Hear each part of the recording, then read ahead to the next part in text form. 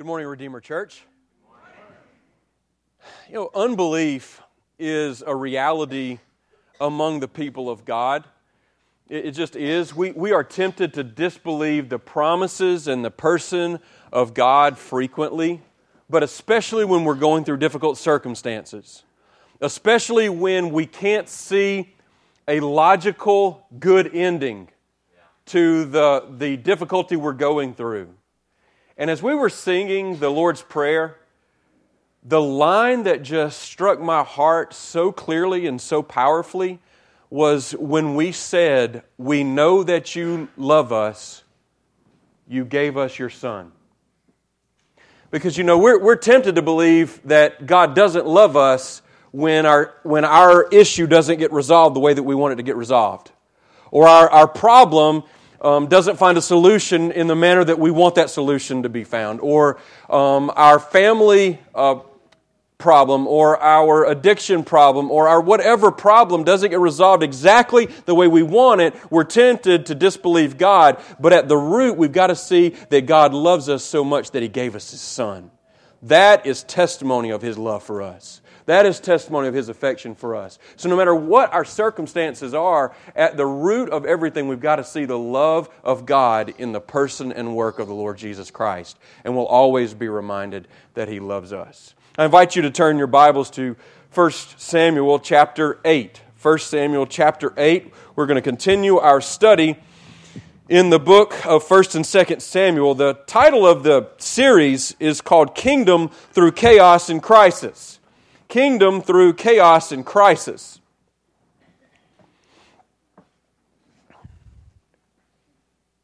I want to begin by saying that you and I should never underestimate the capacity of the human heart to manipulate circumstances and situations for selfish purposes.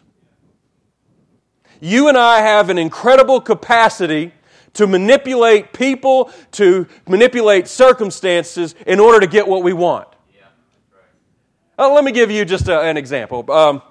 Pretend that I am 15 years old and I'm 3 months away from turning 16 and I have my driver's permit. And I go to public school every day and I have not been promised a car. I've not been willed a car. Nobody's told me that I'm going to get a car. As a matter of fact, there's this kind of agreement that I'll get a car when I'm a senior, but not as a 10th grader that turns 16.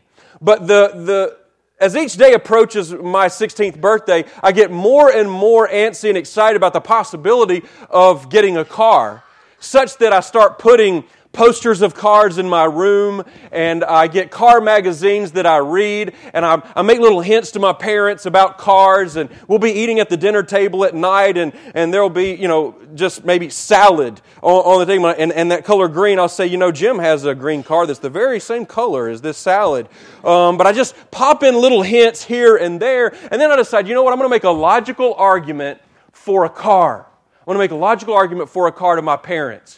And I'll say something like, Mom and Dad, it would be a lot more efficient if you guys got me a car because, Mom, you have to take me all the way to school every morning. Dad, you have to pick me up. My grandparents have to come by and pick me up after practice, and they have to leave their house. It's dangerous on the road. We would just be a lot more efficient as a family. We could save time for you guys, save money for us all in the long run. Plus, it could just be a wonderful testimony. Think about how clean I could keep the car and how much of a testimony that would be of the excellence of God. And just think about the possibilities of evangelism as I pick up hitchhikers on the road and have a captivated audience where I could share the gospel with them in my new car. And I could just lift all these reasons for the reason to have a new car. And my parents begin to think, well, maybe Ryan should get a new car. This is maybe really a good thing. But all the while, the thing that I'm not mentioning is that I really want a car because all the cool kids have cars.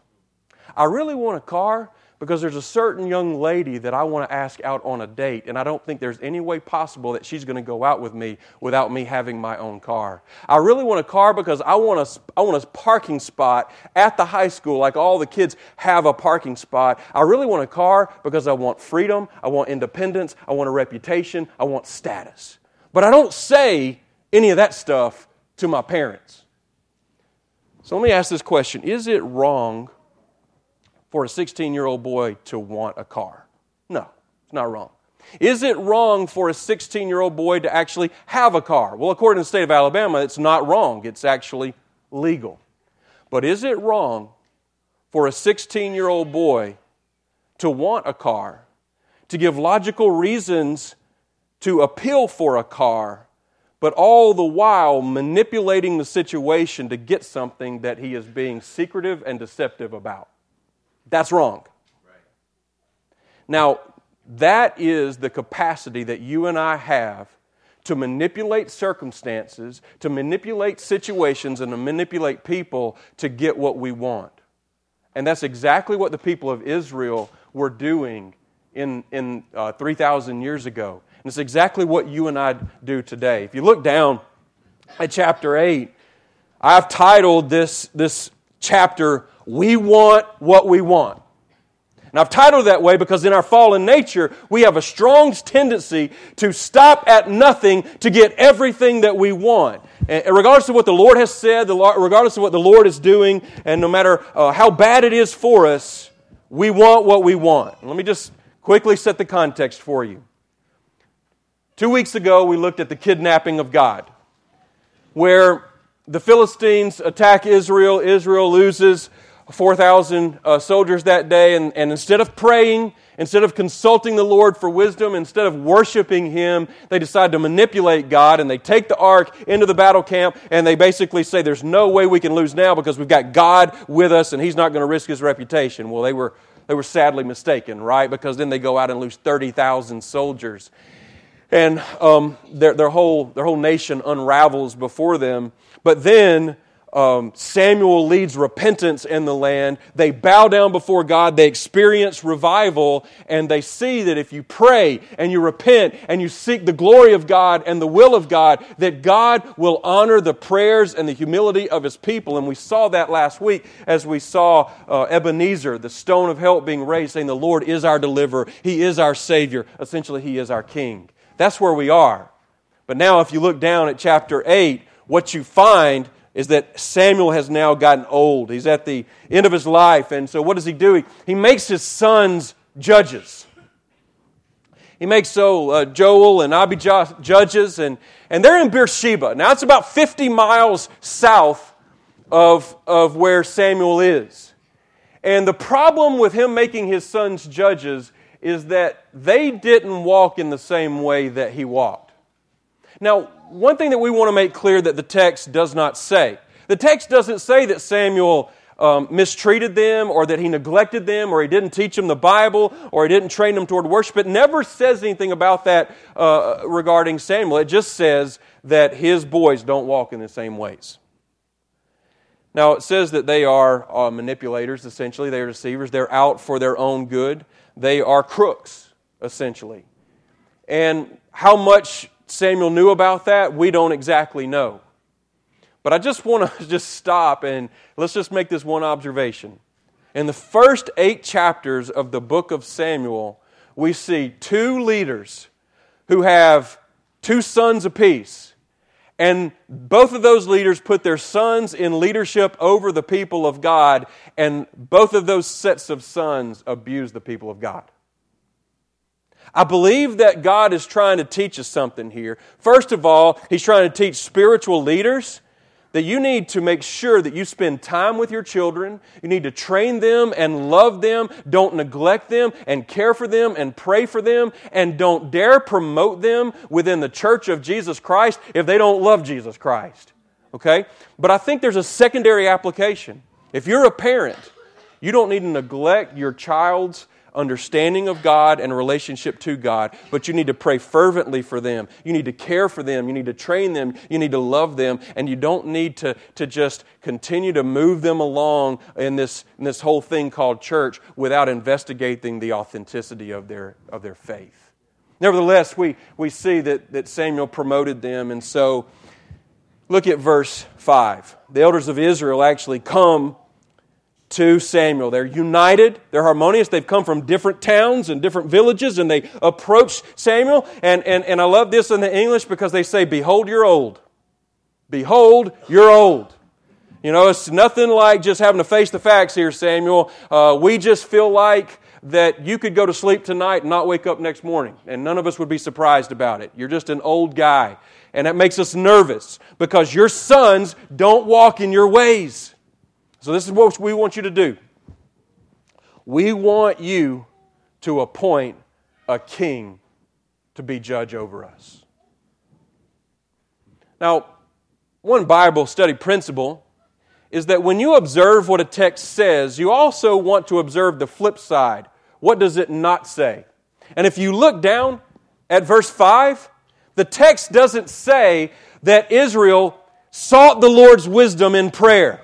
Israel sought the Lord's wisdom in fasting. Israel united together and humbled themselves before the mighty hand of God and said, "Lord, we know you've delivered us in the past. You brought us out of the land of Egypt, out of the house of slavery. You carried us through the Red Sea. You fed us manna day after day. You've provided judges and leaders and persons who have spoke the Word of God and judged through the Word of God and led us out of all kinds of problems. We humble ourselves before you now and recognize that we have an issue at hand and we want to seek your wisdom for it."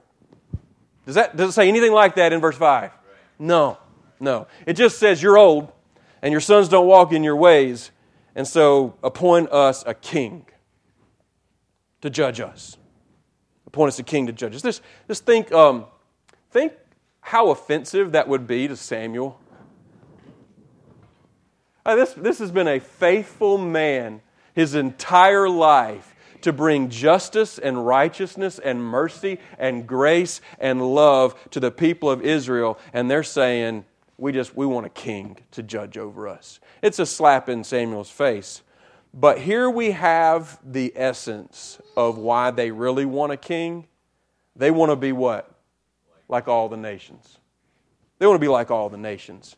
And the truthfulness of their desire comes out when they say, like all the nations.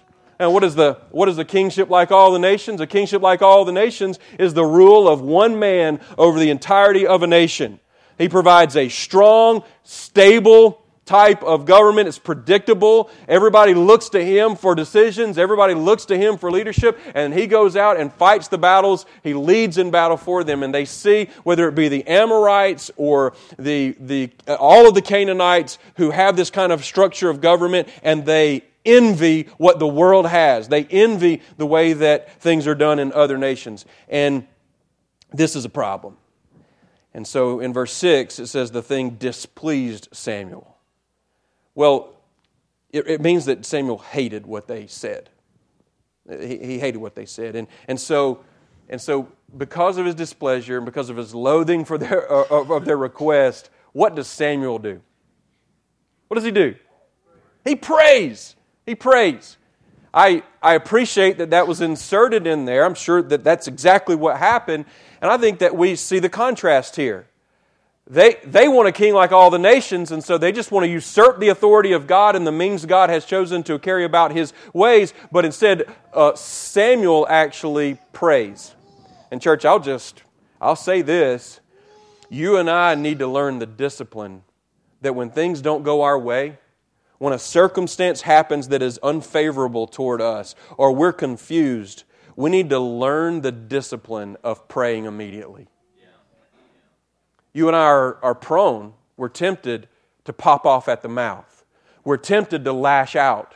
We're tempted to be so angry that we say and do things that we should not do. But I think we should observe that Samuel didn't lash out. He didn't pop off at the mouth. He didn't enter into some significant judgment of these people. He immediately hit his knees and bowed before the Lord and asked for His wisdom. And so they demand a king, and Samuel prays the Lord. And let's just look at the instruction that the Lord gives to Samuel. He says, this is really striking. Obey the voice of the people in all that they say to you. Wow, really? Now this is what his reasoning is. For they have not rejected you, but they have rejected me from being king over them. We call this kingdom through chaos and crisis. We call it kingdom through chaos and crisis not because the kingdom is about to start as soon as Samuel's going to tap Saul in the next couple of chapters. No, we call it kingdom through chaos and crisis because this has also been the kingdom of God. God is the king of Israel at this time. And He's saying they're rejecting my royalty. They're rejecting my authority. They're rejecting who I am and what I stand for in their lives. This is not simply we want this kind of a government. This is not simply we want this kind of structural organization within our people. No, this is us rejecting the authority and kingship of God over us so that we can have a mere man to be king over us. And that's why God puts it that way. Samuel, listen, I know you're offended. Samuel, I know you're struggling, and I know you're displeased with this, but realize it's not you they're rejecting, it's me they're rejecting. And so, what does he say? He says, according to all the deeds that they have done from the day I brought them up out of Egypt, even to this day, forsaking me and serving other gods, so that they are also doing to you.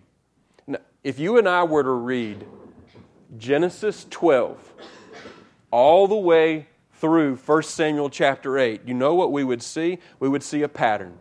We would see a pattern of God saving and delivering and loving, and Israel thanking God briefly, but then rebelling and rejecting God and His love and His mercy and His grace and His authority.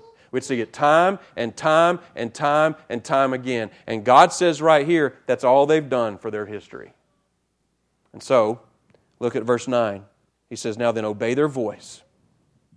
Only you shall solemnly warn them and show them the ways of the king who shall reign over them. Obey their voice. In other words, let them have what they want. Just in case I don't say this later, I would say that the pattern of our own will, and even when we're in relationship with God, it goes something like this. We want what we want. God warns us against what we want. We demand what we want. God grants what we want. We get what we ask for. And then God still works the works of His kingdom regardless of that. Yeah. That's really the pattern. And that's what we're going to see here. And so, Samuel does exactly what God calls him to do, which is to warn the people about the king that they're looking for. And as he does so, you can look down at the text. I want to make some observations about the text. When Samuel talks about the king, when he talks about the king, I want you to know that in this text overall, the word king is mentioned 10 times. The pronoun he, referring to the king, is mentioned 7 times. The pronoun his is mentioned 11 times. The pronoun himself is mentioned once, so that there's a total of like 39 times it's referring to the king. And in this warning alone, Samuel continues to talk about the nature of what this king is going to be like, and what is he going to do? 6 times he says he's going to take. He's going to take, he's going to take, he's going to take, he's going to take, he's going to take, he's going to take. All the while juxtaposing the nature of God as king who gives, gives, gives, gives, and gives to you. And so just look down at verses 10 and following. Because what is it that he says? Listen, this is what the king's going to do. He's going to take your sons. You know, your beloved sons, the one who work your land, who live in your house, and who got a lot of vigor and life about them. He's going to take them from you, and he's going to make them charioteers. He's going to make them horsemen. He's going to have them run before his chariots and also lead them. And then he's going to appoint for himself, that is not for you, but for himself, commanders of 1,000s and 50s. He's going to have some of them plow his ground and reap his harvest. He's going to have some of them make tools for war. He's going to have some of them make equipment for his chariots. Not only is he going to take your sons from you, hey, your daughters aren't safe either. He's going to take your daughters from you, your precious daughters, and they're going to become cooks and bakers and perfumers. They're going to do all of his work and carry out his bidding. And then he's going to take the very best of your fields, your vineyards, your olive orchards, give them to his servants. In other words, he's saying, listen, I know that on your land, you've got this one spot that you love tilling up and you love planting your favorite your favorite fruits or your favorite vegetables, because you know in that spot every year it seems to produce the juiciest and the ripest and the most wonderful tasting fruits and vegetables. Listen, that's going to be the king's from now on. That'll be his. Then he says he'll take 1/10. Not only is he going to take the best of what you got, he's going to take the first tenth of your grain and your vineyards. And what is he going to do? He's going to give it to his officers and his servants, because he requires officers and servants. And then he's going to take your male and female servants, the ones who labor for you, they're now going to labor for him. And he's going to take the best of your young men and your donkeys, and he's going to put them to his work. And he's going to take 1/10 of your animals, your flocks. And then this is where it really gets... It's going to hit home, or it should have. And then you're going to become his, what? Slaves. You're going to become his slaves. The message that God is trying to give to Israel is that you want a king who battles for you, but what you're going to do is get a king who takes from you. That's what you're going to get. And I think God would say, this is the reality. Human kings have weaknesses. They have egos. They have sins. They carry with them selfishness. They carry with them all kinds of things that I don't have to carry along with me, because I'm the sovereign God and King of the universe, and you're exchanging what I give and what I provide for something that you think you want, and in reality you're not going to get anything. You're going to have all this stuff taken from you. And he says, in that day, when you realize all of this, you will cry out because of your king, whom you've chosen for yourselves, but the Lord will not answer you in that day. Those are stinging words, but it didn't sting hard enough for Israel. Look at verse 19. But the people refused to obey the voice of Samuel. Just based on what the Scriptures already told us in Samuel, we can say that by refusing to obey the voice of Samuel, they were also refusing to obey the voice of who? God. Everything that Samuel said was the message from God. And so they said, no. This is a warning that God has graciously given to Israel. This was like their chance to say, okay, now that you lay it out like that for us, Samuel, now that it gets really clear, and I know it's supposed to become sober in our mind and our heart about what this kingship is really going to be like, you know what, we want to think twice. You know what, now that you've given us that warning, we're going to step back a little bit from what we're now demanding, and we're going to say, you know what, I think we'll just let God be our king. That was the desired result. But they are so hard-hearted and so stiff-necked that they are willing to look God square in the face and say, no. Man,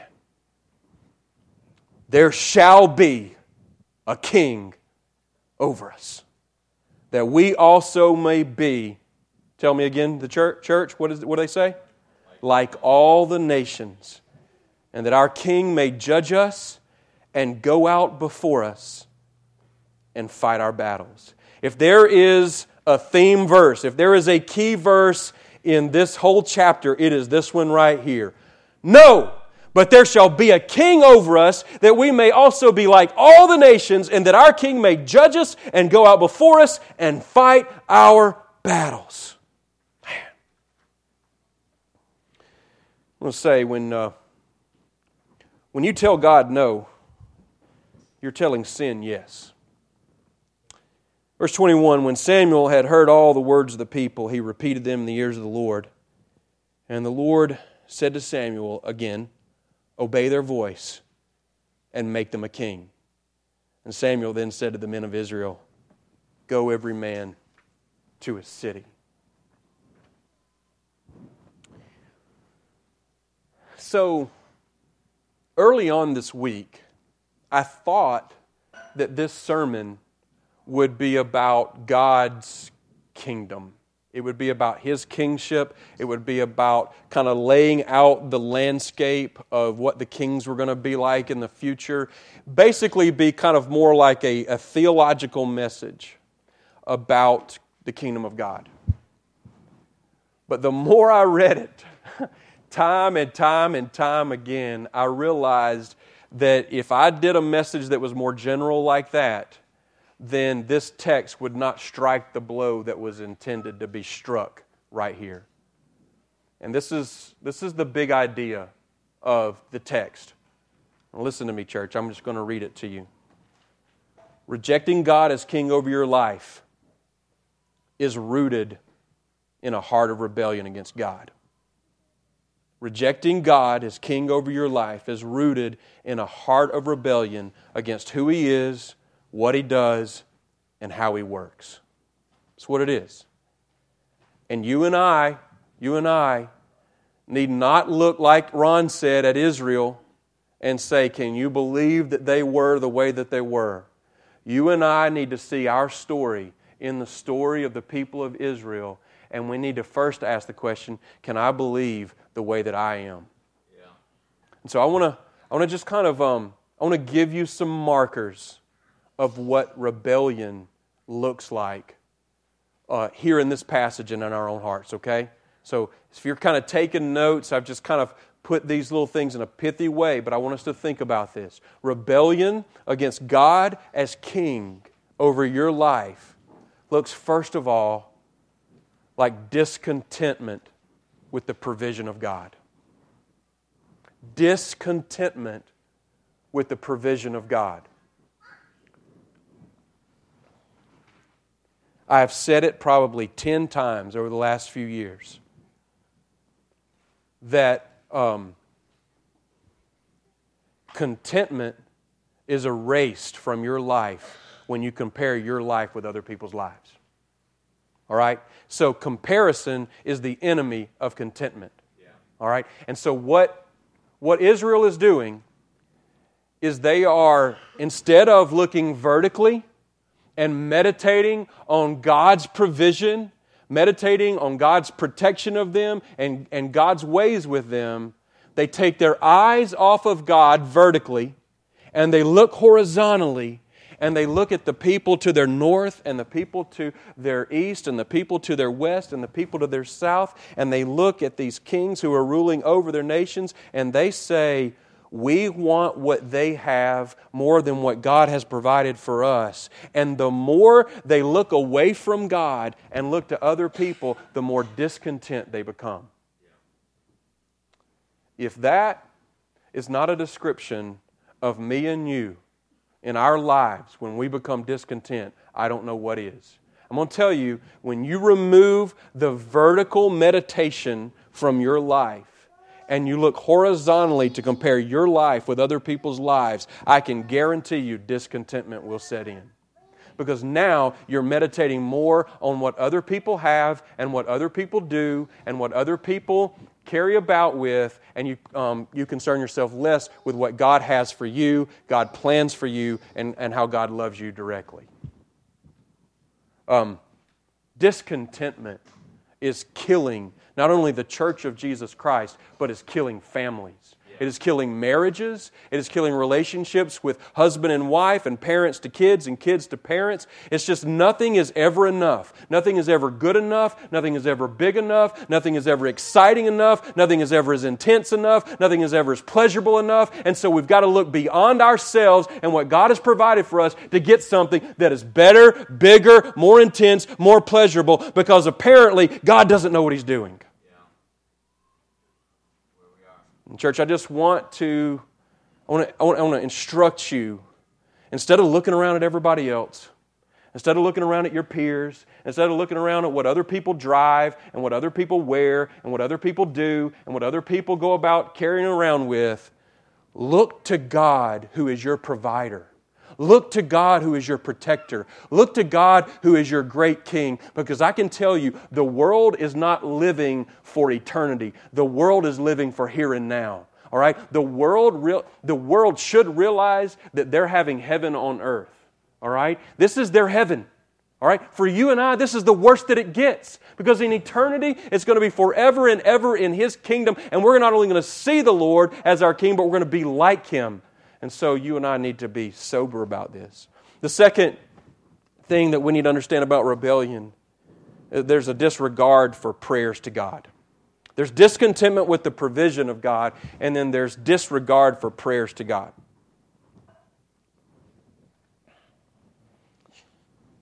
I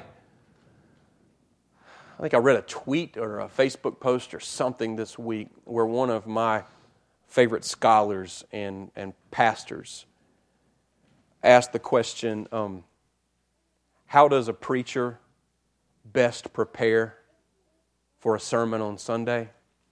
His answer, spend 20 hours in prayer. That's a lot of hours. I'm just going to confess to you guys, I don't spend 20 hours in prayer before the Lord every week preparing for my sermon.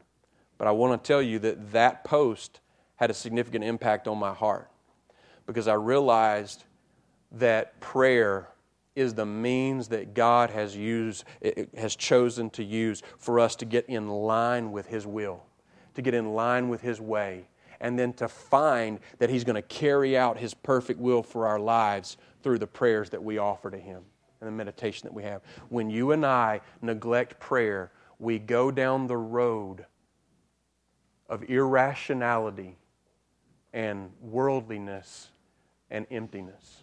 Yeah. May Redeemer Church not be a church that neglects prayer. And I'll just take this opportunity to remind you that we meet at 9 o'clock every Sunday morning in the training center to pray. And I'd love for more of you to join us that we might seek the Lord together for His will for our lives and for our church. The third thing that we see in this passage that marks their rebellion against God as King is a disagreement with the plan of God. A disagreement with the plan of God.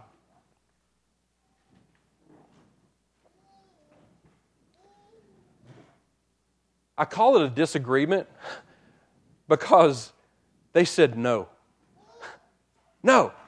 We just disagree with the warning. We disagree with your plan. We disagree with the way that God works. We feel like things would go better if we do it this more innovative way, this simpler way, this way that has greater structure and greater symmetry. You see, guys, what is interesting and ironic about this is that they look at the sons of Samuel and say, Samuel's sons can't get it done, and so we've got to find a new way.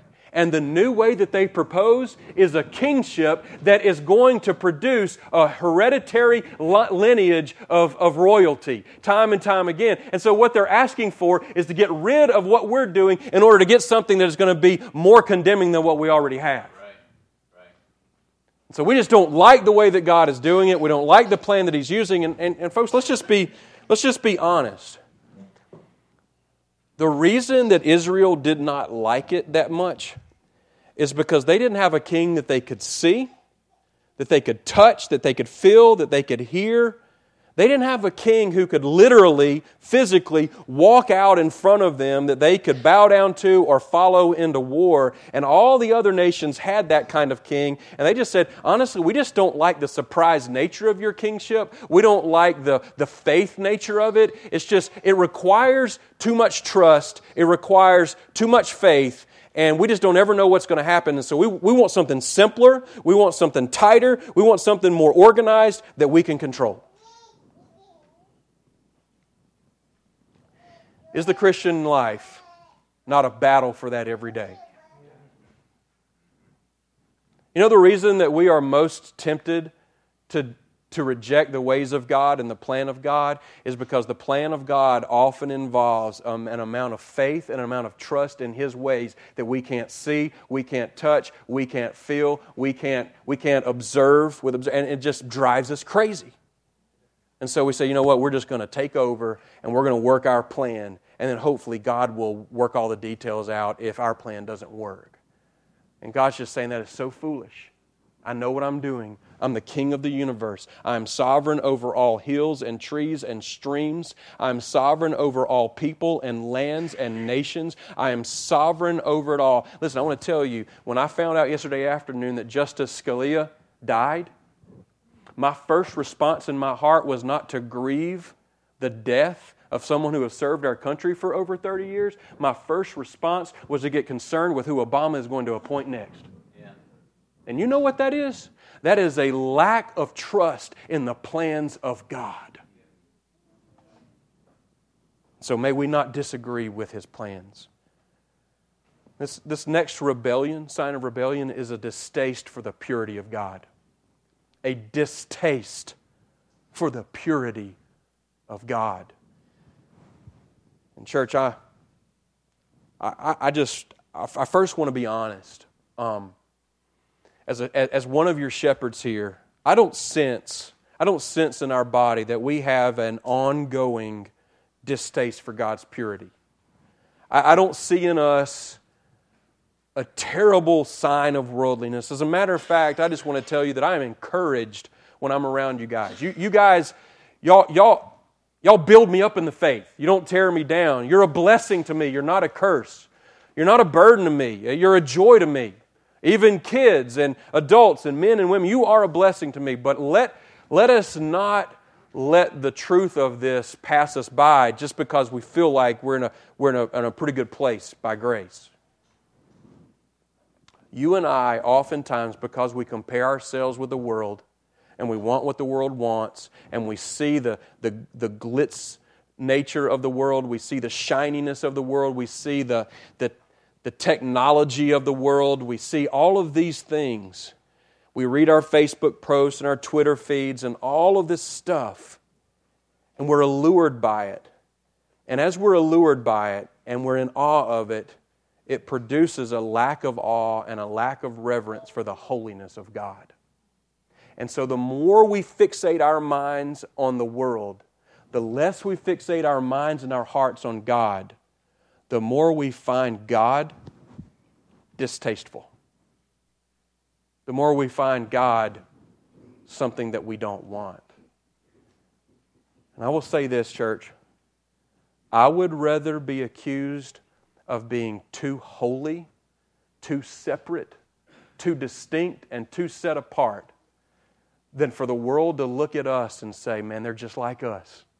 They love what we love. They dress like we dress. They have the same priorities as us. They have the same passions as us. They have the same pursuits as us. They're just forgiven. No, I'll tell you what, that does not interest God. What interests God is for Him to have a people who are set apart and distinct, that they are like Him, that they love the things that He loves, they hate the things that He hates, and they are passionate about building His kingdom for His glory. Amen. That's right. Yeah. And so we have a distaste for the purity of God.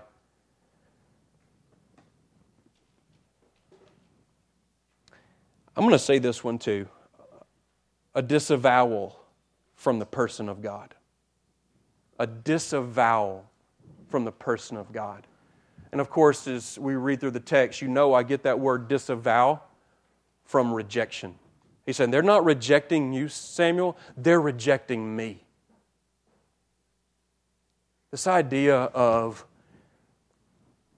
this is the reality. This is the reality. Okay, I'm one of the elders of Israel, and I'm coming to Samuel, and I've got all these other elders with me, and we're all together.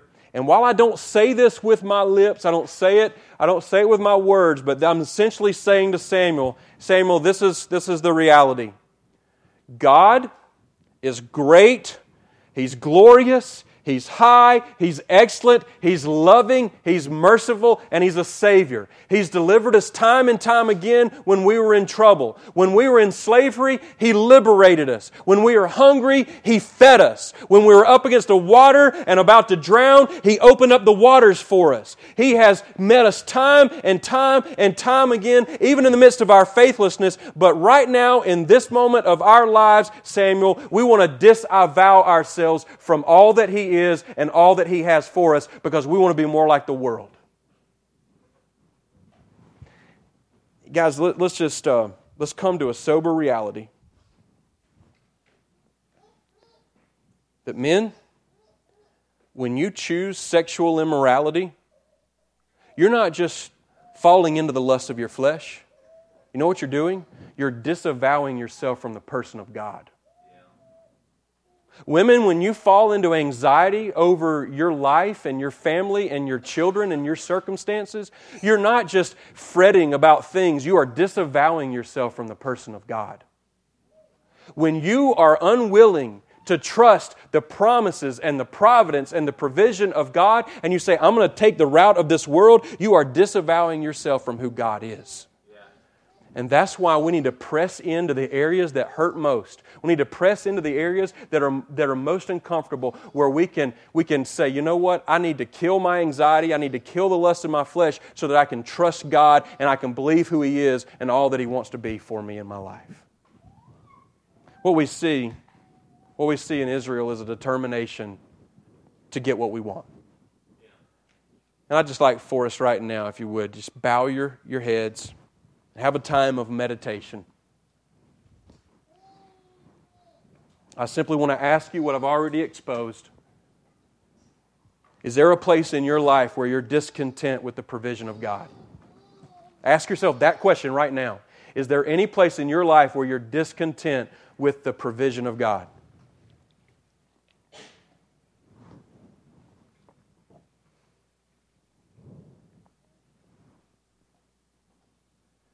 Are you disregarding prayers to God?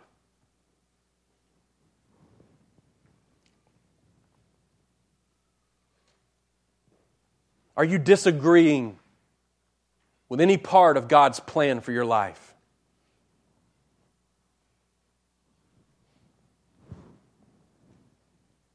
Do you have a distaste for God's purity in any way? Are there parts of your life where you just like them the way that they are, even though they're impure, even though they're even sinful? You like them, and in that way you just have a distaste for God's purity.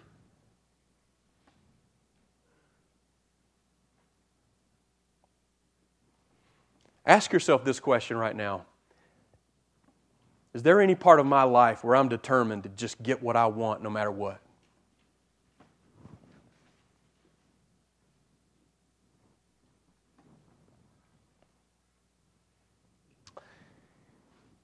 In a spirit of prayer and meditation right now, I just want to ask you to just keep your heads and your hearts bowed. Because when I ask the question of this text, how in the world does this text and these truths point me to the Lord Jesus Christ? The answer is that God has given us a king. He's given us a king not like all the nations, but unlike all the nations. And He's even unlike all the Israelite kings that would go beyond this text. God has given us a true king. He is a servant king, a humble king, a gracious king, a holy king. And as a matter of fact, Jesus Christ, the King of Kings, does fight our battles for us. But they're not the battles against the Philistines. They're not the battles against the Canaanites. They are the battle against sin and Satan and death and hell. And He has gone out before us at Calvary, and He has fought the battles for us. He has won those battles that He might on the third day be risen from the dead, and we might claim victory over all of our sins. We might claim victory over our discontentment. We might claim victory over our disregard. We might claim victory over our disagreements and distaste and disavowal from God. We can bow before our King and be able to say, holy, holy, holy is the Lord Almighty with our lips, but in our hearts we love it. We're passionate about it, and we want to be like Him because we have a great King. So I want to ask you today that even in the midst of sin and rebellion and selfishness and all of that stuff, are you able to humble yourself before King Jesus, realizing that God did have a providential, perfect plan for the kingship, which we're going to see in weeks and months to come?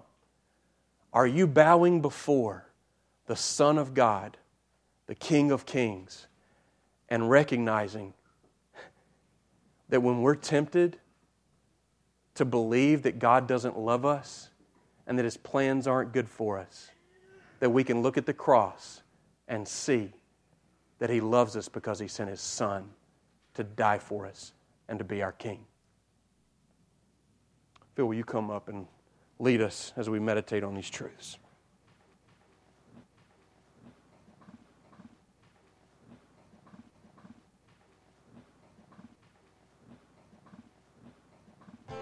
Sometimes God gives us what we want to show us that what we want is not what we need. Israel wanted a king. He gave them a king. And in the weeks that are going to unfold, we're going to see that they got this guy named Saul. Man, he looked great. Everything looked promising. But when God gave him a command to go out and destroy all things for His glory, He didn't destroy all things. He brought some things back. Why? For Saul's own glory.